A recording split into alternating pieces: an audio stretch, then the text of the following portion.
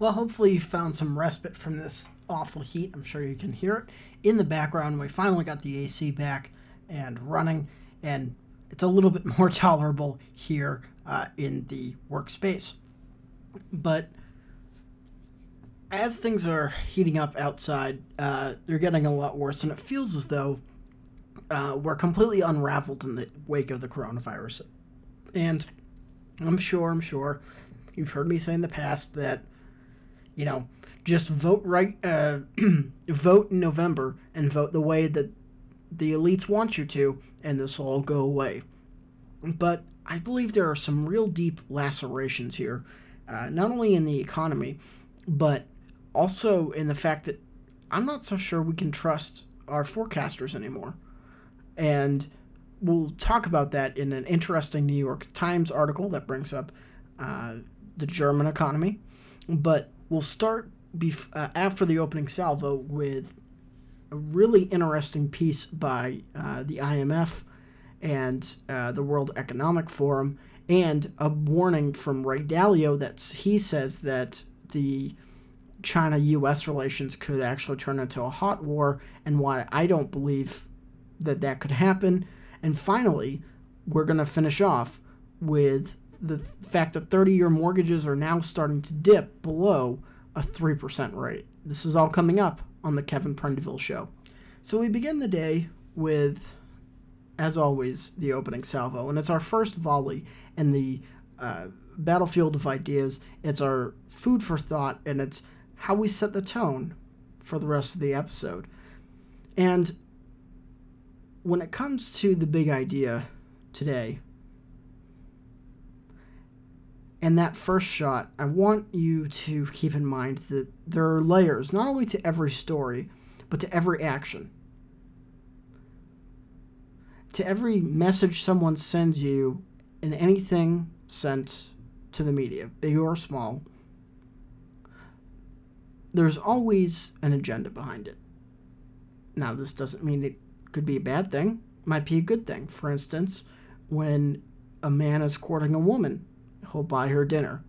She gets fed, and maybe he gets what he wants in the aftermath. Both have an agenda, and there's mutual benefit out of it. There's the malicious side. If the Maxwell situation, Epstein situation, is to be taken by, where a young woman is forced into years of slavery because they were courted by someone with an ulterior agenda. And there are always games played in the media with quotes, with ideas, and with what's not quoted and what's not said. We're going to talk today about a New York Times article that claims that the German economy will reign supreme after COVID. And we're going to dive deeper into that. We're also going to talk about, when it comes to the World Economic Forum and the IMF, we're going to talk about how the general idea of a CEO and a business leader has changed. And that we have to wonder how that shapes the economy going forward. How does that affect the stock market? How does that affect if we want to invest ethically? How to do that? Can we even trust those who are putting out statements about the future of the economy, as we'll see with Ray Dalio's claim? We can see the long-term effects already of our economic agendas by the fact that our 30-year mortgages are dipping below 3% and will likely stay there for a while. It might dip back up into the 3s, but our 4s and 5s, I don't know if those are coming back for a while. All this to say that we have entered an era in which agendas and overall goals seem to have taken precedent over individual goals and ambitions. And that is something that our founders did not prepare for. You look at the way that the Constitution is written. You even look at the way that our government is set up, which goes back on many principles, but one of them is the philosophical writings of French philosopher Baron de Montesquieu. Baron is a name, not a title. And Montesquieu wrote that because a parliament or a king or a bureaucracy all have their own ambitions for power, you should pit those three. You should all give each enough power, but split up their responsibilities so that they will naturally vie with power for each other, and that produces the most liberty for the people, because the government is not fighting the people but fighting themselves. And so you look at how the powers are separated within the government, between the executive, the legislative, and the judicial branch, and our founders accounted for that. What they didn't account for, and is what has happened, is these systems, be they Congress or the judicial branch, essentially kicking power up, that instead of vying for their own authority, Congress kicks over to the judicial branch and basically says, write this into law. That's where you get the birth of activist judges and the like, or you get a president that uses a lot of executive privileges. And this is not something necessarily that the founders planned for, and we can see this now in the corporate world.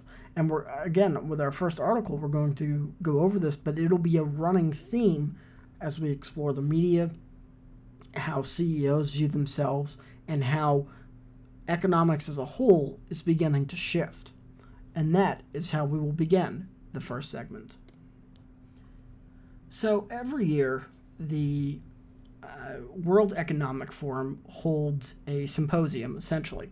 And it's essentially a gathering of all the most powerful CEOs and bankers and influencers in the business world. And they'll talk about various issues and things that they would like to see change in the world. And that's really essentially the idea and formation of this program, was so that international companies, individuals could all meet and almost have like a corporate version of the UN. Deals could get done, or more smoothly. There could be sides that may normally, in the old days, be vying for power and trying to knock each other out. There would be more of an understanding. And hopeful and insightful meetings usually occur at the forum, and this was sent in to me by a viewer. Again, you can email me at kevin@financialtransitions.us if you find something that you think I should cover on the show. And they sent this over here, and it's from the World Economic Forum themselves, so it is verified, because they release a statement the year before that essentially covers what's going to be said, and there'll be clips from it. It's not taped or recorded. The meetings are not taped or recorded, but there are statements that are made afterwards, sort of like a press release. And the Great Reset is on the table, and that's actually the title for their next symposium in 2021. And as it's said, this is written by their PR department. The Great Reset is a commitment to jointly and urgently build the foundations of our economic and social system for a more fair, sustainable, and resilient future. That ought to be a government function, not a corporate function. Corporations build things, and corporations sell the things that they build.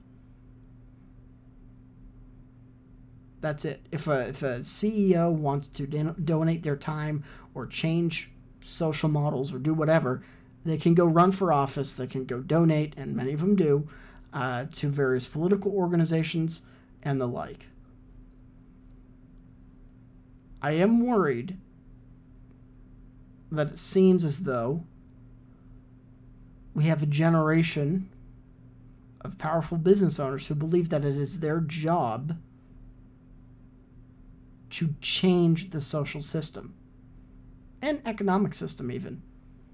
Because as we move away, and we explored this a long time back, really in the show's beginning, so it's a good idea to bring this up now, where the Great Economic Reset, as it's titled here, is really going to be a revolution against the free market. It has to be. Because you don't talk about changing the foundations of economic and social systems without talking about changing them. Right? Otherwise, you'd either be talking about reinforcing them or not bring them up at all. And the opposite of capitalism is mercantilism. And this word doesn't get thrown around much anymore because it's usually associated with a presumably dead monetary ideology, which is based on protectionism and tariffs. Now, the new version of mercantilism would look a little different, but in essence, it's the opposite of capitalism, where you only have big business, essentially, because you only have big business that can afford it. Mercantilism is, in practice, what it does is, and it developed around, it was the earliest version of economics, essentially. And this goes back to the medieval era, just right around the late medieval ages.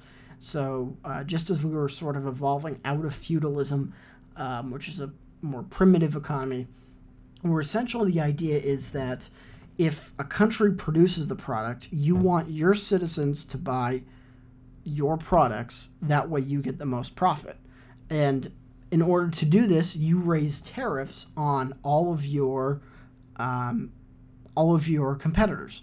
So, for instance, if France makes a certain kind of cheese that the Germans also make, then they're going to raise a tax on that German cheese so that it's more expensive. And if it's more expensive, therefore, the populace will buy the French version.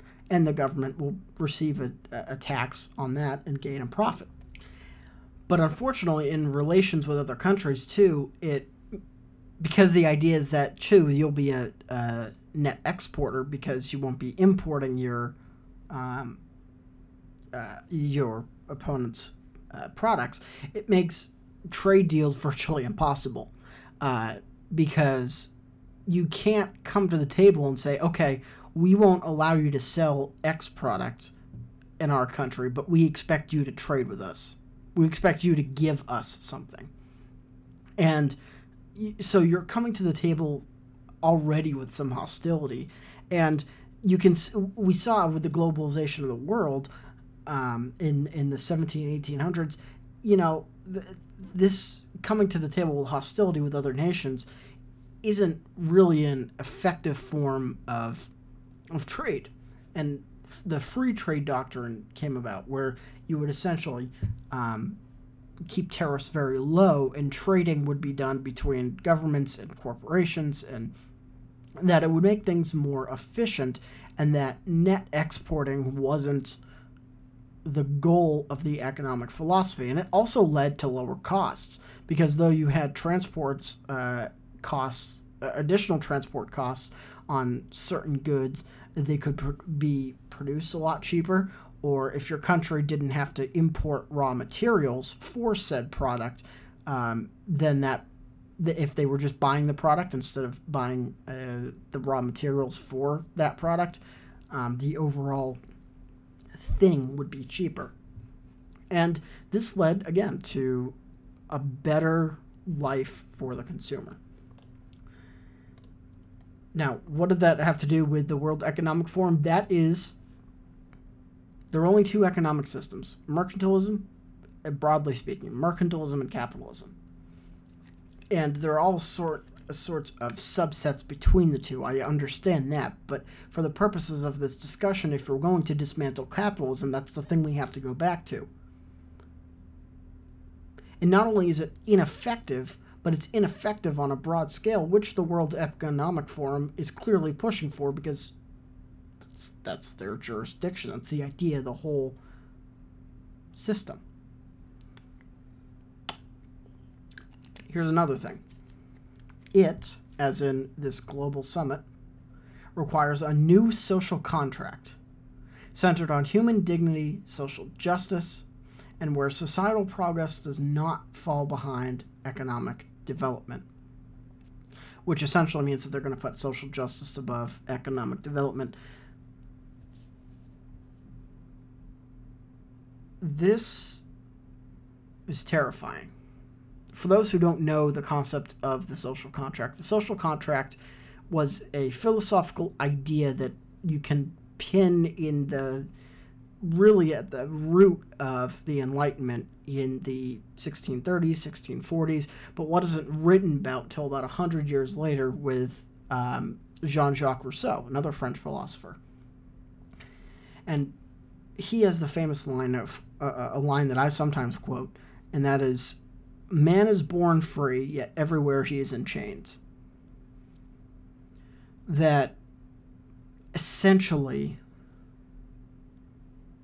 this argues that men, and this is not a religious argument, it's not a biblical argument, but a political argument, that men have the right to choose their own beliefs. And by men, I mean humanity. You know that. By rewriting the social contract, you're essentially arguing for dismantling all of the political philosophies that come for that. Because the idea, in daring to question the idea of whether or not man is born free, you dare to question whether or not we even have rights as an individual. And the social contract was the basis for two very different political systems, the American Revolution and the French Revolution. Now, the French Revolution, which established the first French Republic in the 1780s, well, formally 1791, but fought for through this 1789 to 1781. One of the things that Rousseau wrote about in his was the will of the people, and the fact that social distinctions have to be agreed upon by the people, which is essentially his way of saying that your wealth and money and power don't identify you as someone of great value to the society, that this idea is that only the people determine who is valuable to them, which is an idea that we can break down, but for the purposes of this conversation, this thought is echoed again in the 1880s by a German scholar by the name of Heinrich von Treitschke. I hope I'm saying that right. You know how I am with foreign names. And essentially, his theory was that he based his philosophy on the writings of Sigmund Freud and even a little bit on Frederick Engels, but he essentially said that because he believed only in a purely rational world, which is code for he essentially didn't believe in God, he said that the only immortality that one could achieve was in their sacrifice for the state and the state alone. That essentially, if you gave your life for the state, or you did something, or you created some great work, and you dedicated that to the state, whether it was Germany or Italy or France, that was the only way you could be immortal, immortalized, and that it was some sort of figurative thing. And this all comes back to the idea that is laid out in these principles here, that there needs to be a new social contract, because you throw out the baby with the bathwater, and you throw out the principles that we laid out in the American founding. The individual has certain inalienable rights that the government must observe and cannot violate. If we throw the social contract out and we throw away those ideas, then that government system becomes invalid And what replaces it? And furthermore, do you want Klaus Schwab to tell you that you don't have inalienable rights? Rights that come from God, not him. Do you really want the Prince of Wales, who's going to be speaking at this event, do you want him to tell you that you don't have rights that come from God? And he is granted his position of power and authority by natural in English common law, which espouses and is the basis for all of this. You've got his statement, and again, the Prince of Wales here, that he's put out. In order to secure our future and to prosper, we need to evolve our economic model and put people and the planet at the heart of global value creation. This is turning less and less about economic growth and more about social justice. You can see this in, again, Klaus Schwab, the leader of the Economic Forum, where he's talking about climate change and that the next global disaster is going to have dramatic consequences for mankind. Now, this isn't a science show. This isn't a conspiracy show. This isn't an anti-science or conspiracy show. But overregulation kills small businesses. The difference between the Trump and Obama economies should be evidence enough, but there's a litany of other evidence throughout the 20th and 19th centuries that we could go back to. Yet the most educated of our elites, the ones who were supposed to be preserving economic freedom, seem to not care anymore. Ladies and gentlemen, this is bigger than me or you. This is bigger than personal finance, even. And should the world bureaucratic institutions like the IMF, the World Economic Forum, should they turn on the values that created them, we are really going to need to find a way to have money outside the system. Again, I read Simon Black a lot, Sovereign Man Investing. I don't mean to send traffic away from here, but he talks a lot about getting second passports. And as somebody who was rather high up in the military before coming into the private sector, he understands this kind of stuff. Troubled times, but I think you should be warned. With that being said, coming up in our second segment, we'll talk about billionaire investor Ray Dalio, really the largest and best hedge fund manager on the planet right now, talking about a potential heat up in the conflict between the U.S. and China. We'll get to his thoughts in a moment. So we've got a really interesting piece here by Ray Dalio, who actually took this time on LinkedIn to speak his mind about essentially his idea that the U.S. and China could potentially get into an armed conflict, and not like tomorrow. He's talking about 2030s. And at first I was skeptical, and I'm still kind of skeptical. But after I read his piece, I can understand a little bit of what he's saying.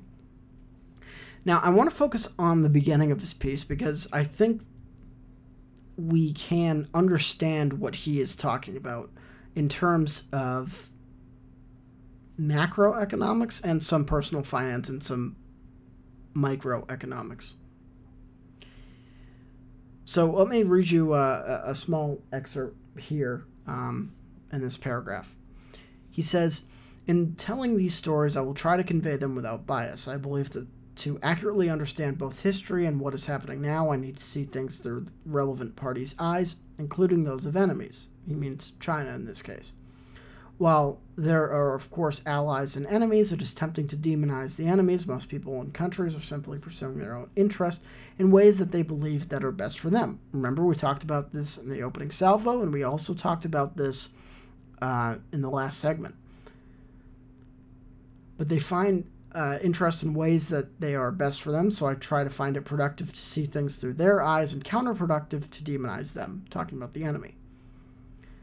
If you hear me say things that sound sympathetic to former or existing enemies, like Hitler built a strong economy before going to war, please know that it is because I am seeking accuracy and the need to be truthful rather than politically correct in conveying my thinking.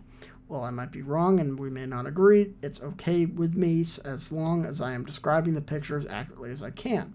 But before I begin in recounting the story of the United States, I'd like to remind you of the archetypal big circle that I described earlier so that you can keep it in mind as you read about the events that transpired up to the present.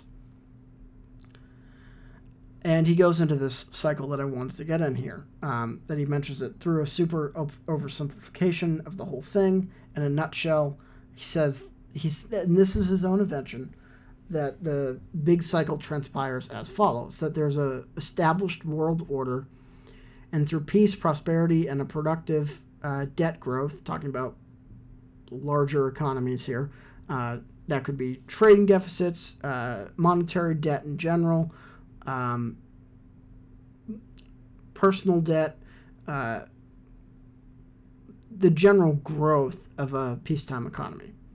Then he talks about the debt bubble and big wealth gap, which then feeds, which is at the top of the cycle, which then leads into the debt bust and economic downturn.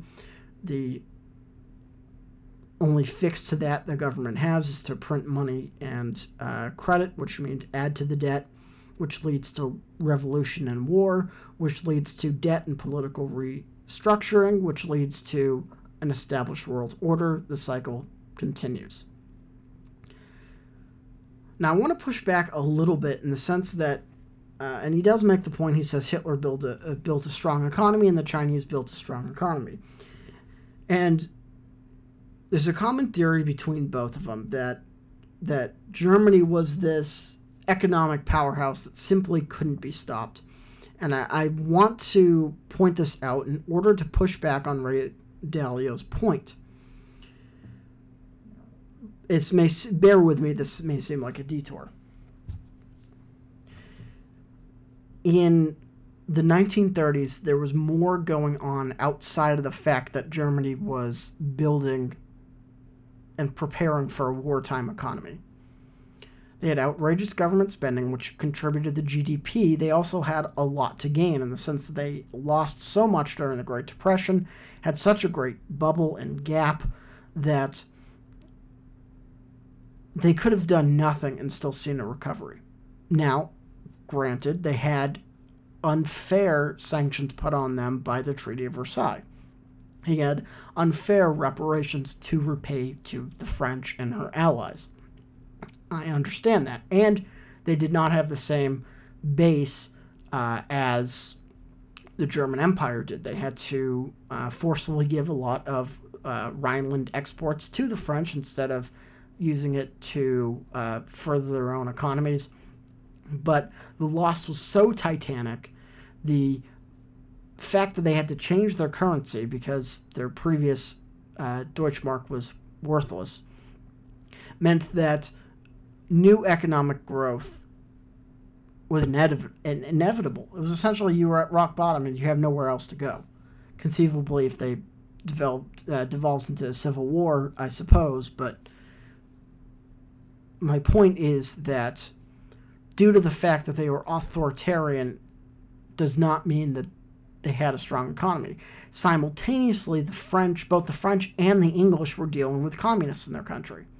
You had the French Commune, which was a very powerful union of socialists, anarcho-liberals or anarchist liberals, communists, that formed a lot of the anti-war protesters from World War I, and even before then, and a lot of the dysfunction of the French economy led to the French military simply not being prepared or not being funded, while you also had these high regulations on French business and machine exports, and the tax rates that were imposed on those with wealth meant that the French economy had a hard time recovering, or had slow recovery, much like you saw in the United States with FDR's New Deal. If you look at it, we had one of the slowest recoveries after the Great Depression through the New Deal, the two New Deals that were part of that. And to keep it in Europe, with the English, you had a similar situation in which the UK had gone pretty far socialist, and with Stanley Baldwin, he essentially cut military spending down to the bone. And the British economy had the same problems as the French economy. You had a high top-end tax rate. You had little reinvestment in companies. You had much of the crashes that were going on after the debt bursting and economic downturn that Ray Dalio does describe. In order to avoid the war and revolution part, the English and the French both moved at the printing money and credit and all sorts of social and welfare program reforms. I bring all of this up to say that the German economy was a little overstated, in the sense that their allies, or their enemies, obviously not their allies, their enemies were so weakened by the Great Depression that by the time 1936 rolls around, which is where Hitler's action programs, when it came to foreign policies, really took place, you have enemies that were still recovering, licking their wounds, and worrying more about trying to keep the socialists down instead of fighting off the Germans.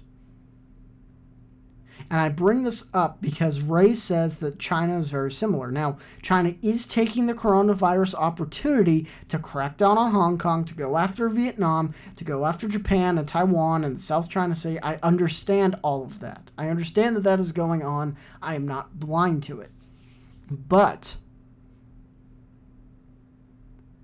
the Chinese economy is in the same situation. It only looks powerful and strong right now because the rest of the West is weakened. And if Trump gets reelected, you'll see the Chinese recoil. They don't like sunlight.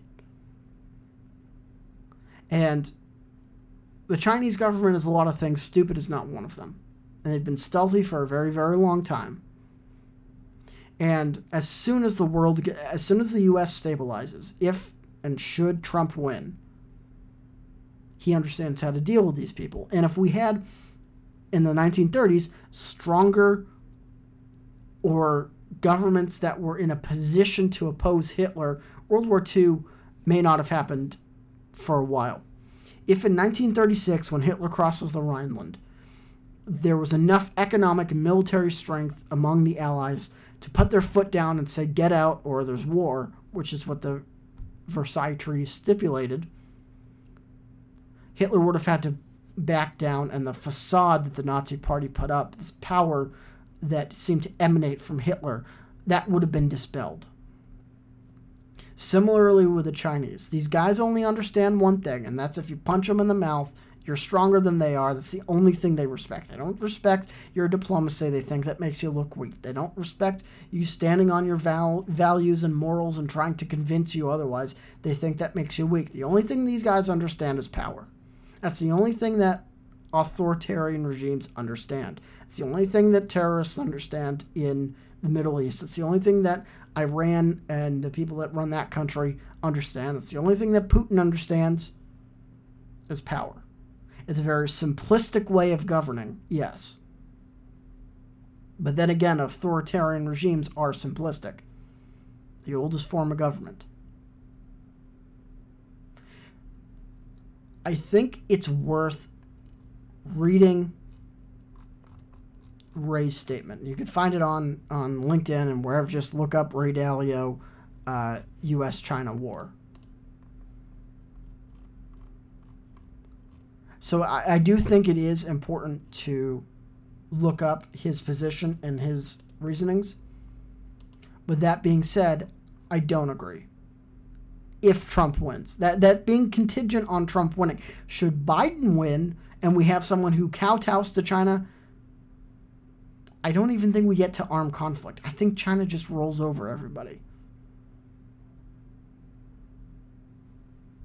That's the way it was for 40 years until Trump showed up. You can call me partisan, call me what you want, but prove me wrong. Trump went after these people. And they buckled pretty quickly. You remember the riots in Hong Kong. You remember the protests that were starting to pop up before the Chinese, started genociding these people.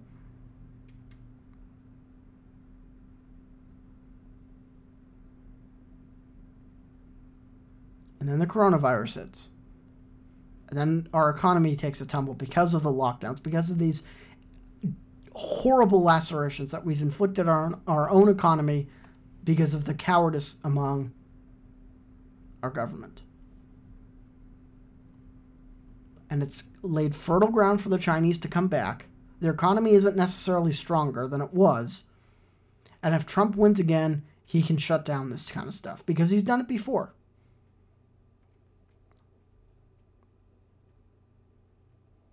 But Biden wins, we may not see the economic growth on the other side. And, well, pray for the people in Hong Kong. Pray for the people in Vietnam, Taiwan, Japan. And may God have mercy on the West. But that being said, we do have a couple more articles here to get to in this final segment. A horrible opinion in the New York Times about the economy by somebody who I should probably talk more highly of, who has accomplished a lot, but I think someone who is blinded by their political ideology, and 30-year fixed-rate mortgages drop down below 3s. This is the Kevin Prendiville Show. Well, I want to thank you again for inviting me back into wherever it is that you're listening to this from, whether it is your car, at home, on a podcast, wherever or however you're listening to this show. I hope that I'm able to impart some knowledge on you, and I hope that you're able to gain something from our conversations, because these are trying times. And I think we both need to understand with what's going on, and hopefully I can give you some context to that and help out in any way that I can. Heck, that's why I started in business anyways. Well, we've got by Rakur Shamra, who's a global investor and a contributing opinion writer for the New York Times, who has written that Germany, not China, not the U.S., will be the champion of the economic champion after this. Now, his argument is, I think, rather asinine. But let me get to it. It's still important. Now, he talks about Germany's history of industrialization, which is true. Germany's had a very strong, German cars are way over-engineered, but Germany's always had that engineering and industrial prowess and history, whether it's the Krupp family or the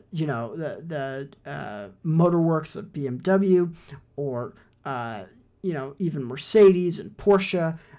There's a long list of German makers of trinkets and engines and industrial power that most countries would envy.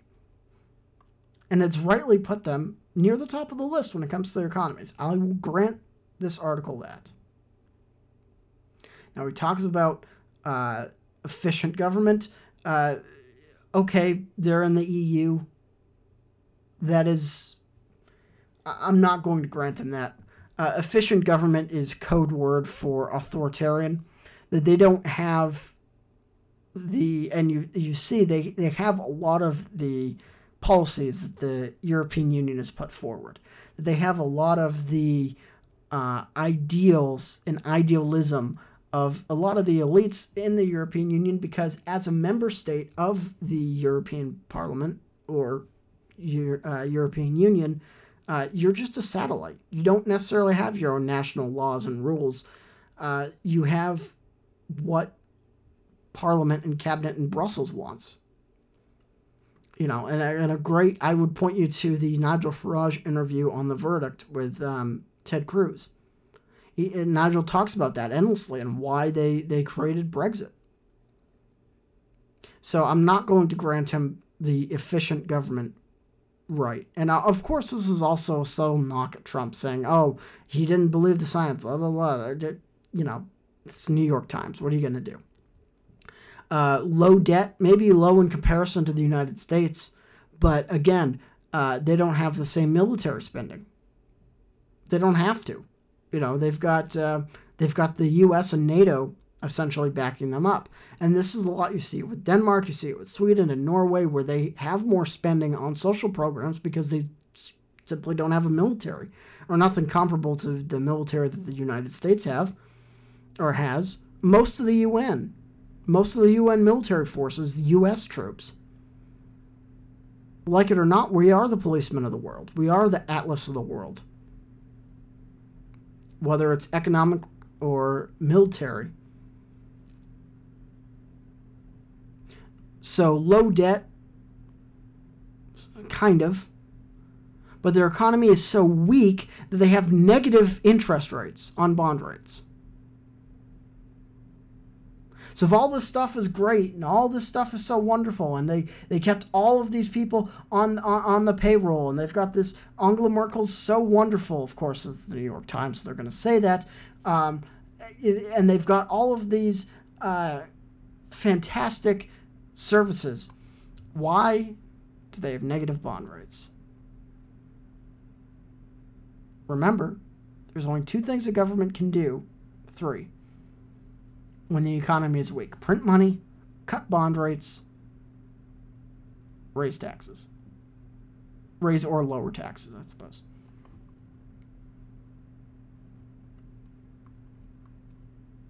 So if their economy was so strong, if their debt was so low, what happened to those prime rates over there?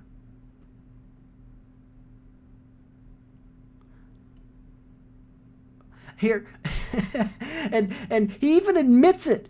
He expects you to not understand what's going on. He expects the reader to be an idiot or have the attention span of a housefly.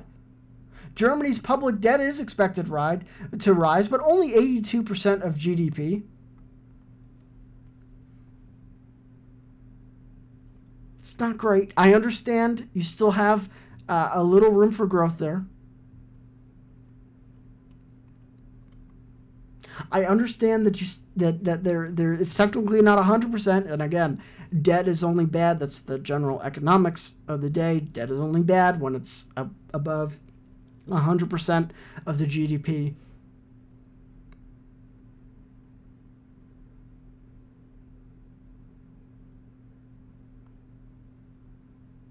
But 82% negative bond rates, you can't fool me. Again, he admits in the article, and something I was going to bring up, whether he did or not, how much Germany imports. That's not a bad thing. Sometimes some countries are more blessed with natural resources than others. But they do have to import plenty of goods, and they did suffer in the U.S.-China trade wars.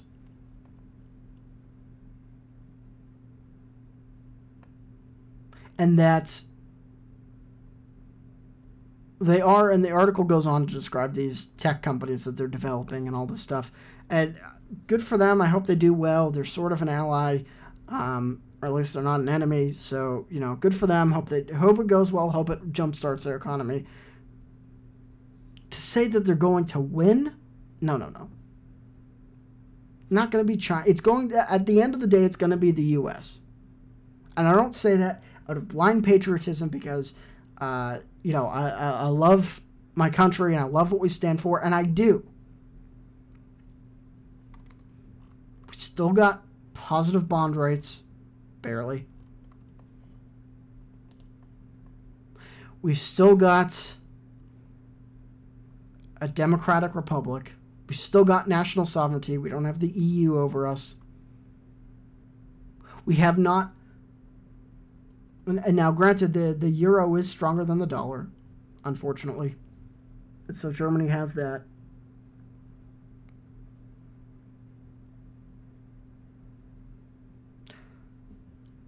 But we have the weight of the world on our shoulders, economically and militarily. And our economy has still survived these brutal 120 days. We will win again once these lockdowns are lifted. Not Germany, not China, not Russia, not the UK, not any other country conceivable on Earth. The US will win again.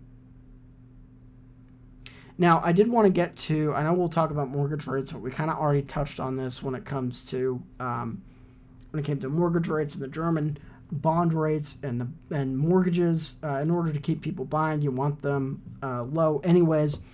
And the way to do that is to keep cutting the bond rates.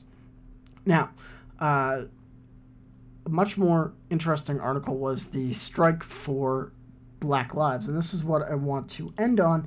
And essentially saying that the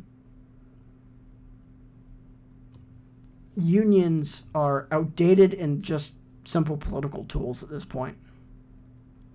We've come so far in a worker and corporation relationships that unions and the right of the workers, I'm not saying that the workers don't have a right to unionize, but that unions are essentially extortion rackets for the Democrats at this point. They own all the unions, most of them at least. And there was a case in Massachusetts, I remember it growing up, and this was, and I mean growing up, I think this was just before I went to the State House in Boston. And a worker, I believe it was an auto mechanic that was not unionized, got benefits from a union negotiation, and the union turned around and said, well, you better pay us dues for that. And the guy said, I'm not a part of your union. And so the union was giving him a hard time about it, and he went to court. And eventually the court did rule in favor of the mechanic. I believe that was the case. Now, yeah, it's great if you can negotiate a pay raise. It's great if you can, strong-arm corporations into shoveling more money into certain programs. But then to turn around and be so blatantly political, you're not necessarily representing all your workers. You're advocating, in this case, with Black Lives Matter, for some sort of Marxist revolution. You are attempting to create a situation in which workers who are, in some cases, forced to be part of a union are now forced to follow a political line that they may not agree with. And that, ladies and gentlemen, is tyranny. It's everywhere. Remember, man is born free, but everywhere he is in chains. I'm Kevin Prendiville. This has been the Kevin Prendiville Show. Thank you so much for letting me into wherever you are listening, whether it is via car, podcast, in your home, wherever or however you are listening to us. I appreciate your time today. We'll be back on Wednesday with the Kevin Prendiville Show. Stay with us.